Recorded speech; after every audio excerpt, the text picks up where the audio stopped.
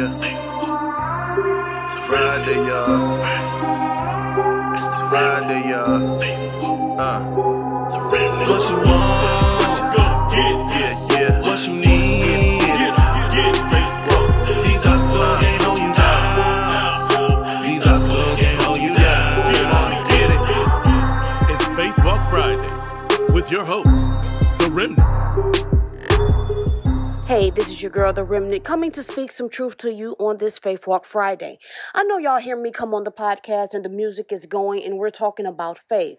I'm encouraging you, and then you may have other people in your life that are telling you to just have faith for various situations you're facing. I realize we sometimes make it sound easy, and for that, on my part, I apologize, and I'm about to bust that myth bubble. Faith is not an easy thing to have or walk out. That is primarily why Scripture refers to it as a fight. We're encouraged to fight the good fight of faith, which sometimes will get the best of you, but you have to keep fighting. Listen, when you are believing God for things that seem to be so far out of reach, you are operating in faith. And when you begin to do that, expect there to be a fight. The enemy knows he cannot stop God from blessing you, so he will try to attack your belief system and rattle your faith. His goal and aim is to make you question the validity of what God promised you. He doesn't want you to trust God nor take him at his word, and he will try to discredit God by using the one and the only one area that God leaves up to us to defend, be aggressive with, and fight for: our faith. In every other area, we are secure in knowing the battle does not belong to us, but it's the Lord's. However, there will be a tendency to waver when your desire to have something so badly and it seemingly does not come easy. When that happens, you must know, and now hear me, that you are in a faith fight.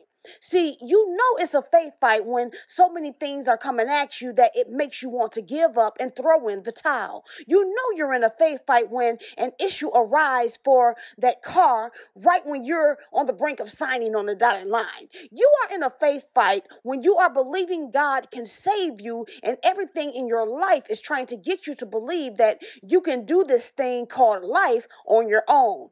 These are the times when the Lord expects you to rise above all your fears and doubts and lean totally on his word. You can get tired and you can't get tired or grow weary. The blessing is for you. If one door closed, expect 3 more to open. Don't waver. If this person says no, seek out the 4 people who are waiting to say yes. In fact, consider that although the fight is definitely yours, you must also remember that the Lord opens doors and closes doors that we should or shouldn't walk through. But the worst thing you can do is give up during a faith fight. Just like in a real fight, the enemy looks for the opportunity to get you down so he can try to stomp on you, leave you hopeless, helpless, and not able to function. Did you forget that you have weapons on you?